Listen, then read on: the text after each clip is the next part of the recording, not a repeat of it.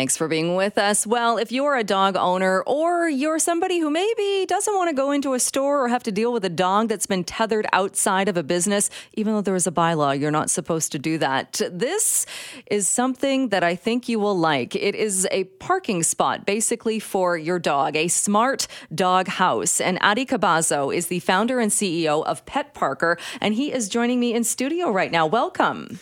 Thank you so much. This is such a great idea, and we're talking about it today because there's actually one that's up and running in Vancouver. It's in the neighborhood around Main and 27th. Before we get to that, though, how did you even get started? How did you come up with this idea?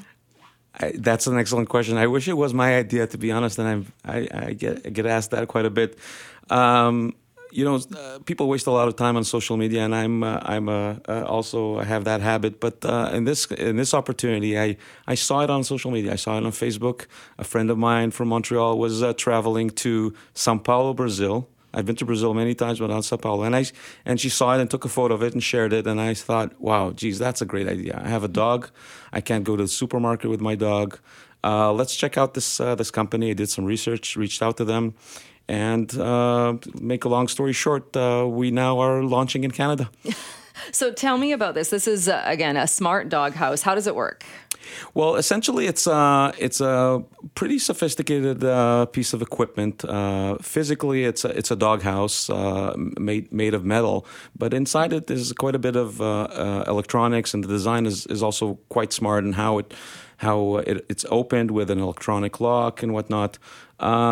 Built into this doghouse is actually a computer that connects on one hand to the cellular network, so it can operate anywhere, even when there's no Wi-Fi signal available, but also connects through the cloud, so to speak, and accessible through a mobile app.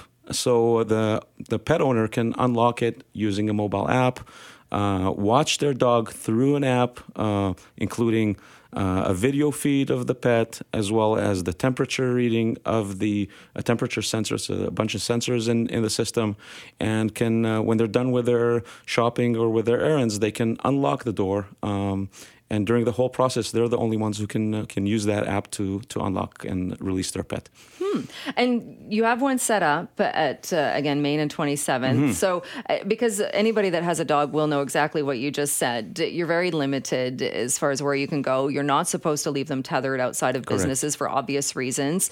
What's the response been like so far? The response has been quite overwhelmingly positive. We started talking to the public around Christmas time. I've done a lot of surveys initially, and then when I came back from Brazil with 2 demo units, actually, I started initially in the rain, and then later the weather got a bit nicer, actually biking around on a bike trailer so I can bring the units to show to people. And the majority has been very, very supportive. People are excited about how they can now have more accessibility to stores, essentially, by keeping their dogs safe and comfortable while they go inside, run their errands. And really, the number one comment we get from pet owners is that they can now finally combine their daily dog walking routines with shopping and errands. You need to, you're coming back from the dog park and you remember that you ran out of milk. Now you can pop into the grocery store and get some milk without tethering your dog to a bike rack or to a bike lock or whatnot. And what happens as a result is that people end up, buying other necessities at the store. So whether it's picking up milk or bread or the liquor store, we walk around the neighborhood here in the center of Vancouver, and I've been elsewhere in Vancouver, and I see so many dogs tied outside a liquor store or a supermarket that it's disheartening. And how do you make it so in these hot temperatures or in the wintertime cold temperatures, how do you know or how does the dog owner know that their dog is going to be safe in the smart dog house? Absolutely. Safety and comfort of our pets is a core tenant and an aspect of our service offering, and there's a temperature sensor within the unit. The service, I'm glad to say, has been running for several years now. close to 4 years, originally from Brazil.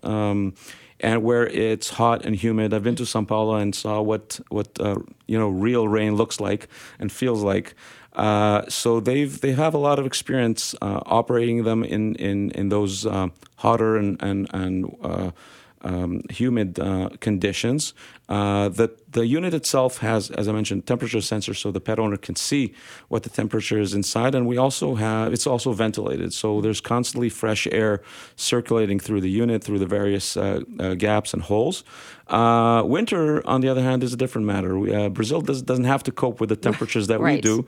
But we're starting in Vancouver, where the temperatures are nicer, more accommodating, and one of the accommodations or one of the adaptations we're making to those pet safety stations, the pet parkers, is the addition of heating elements, so that we can really address the growing interest that we're getting out of central and eastern Canada. We have a lot of demand right now from Alberta and Ontario and other regions, and we know, and eventually Quebec as well, we'll need to tackle that issue. So that's on our roadmap, definitely, to add heating to the units.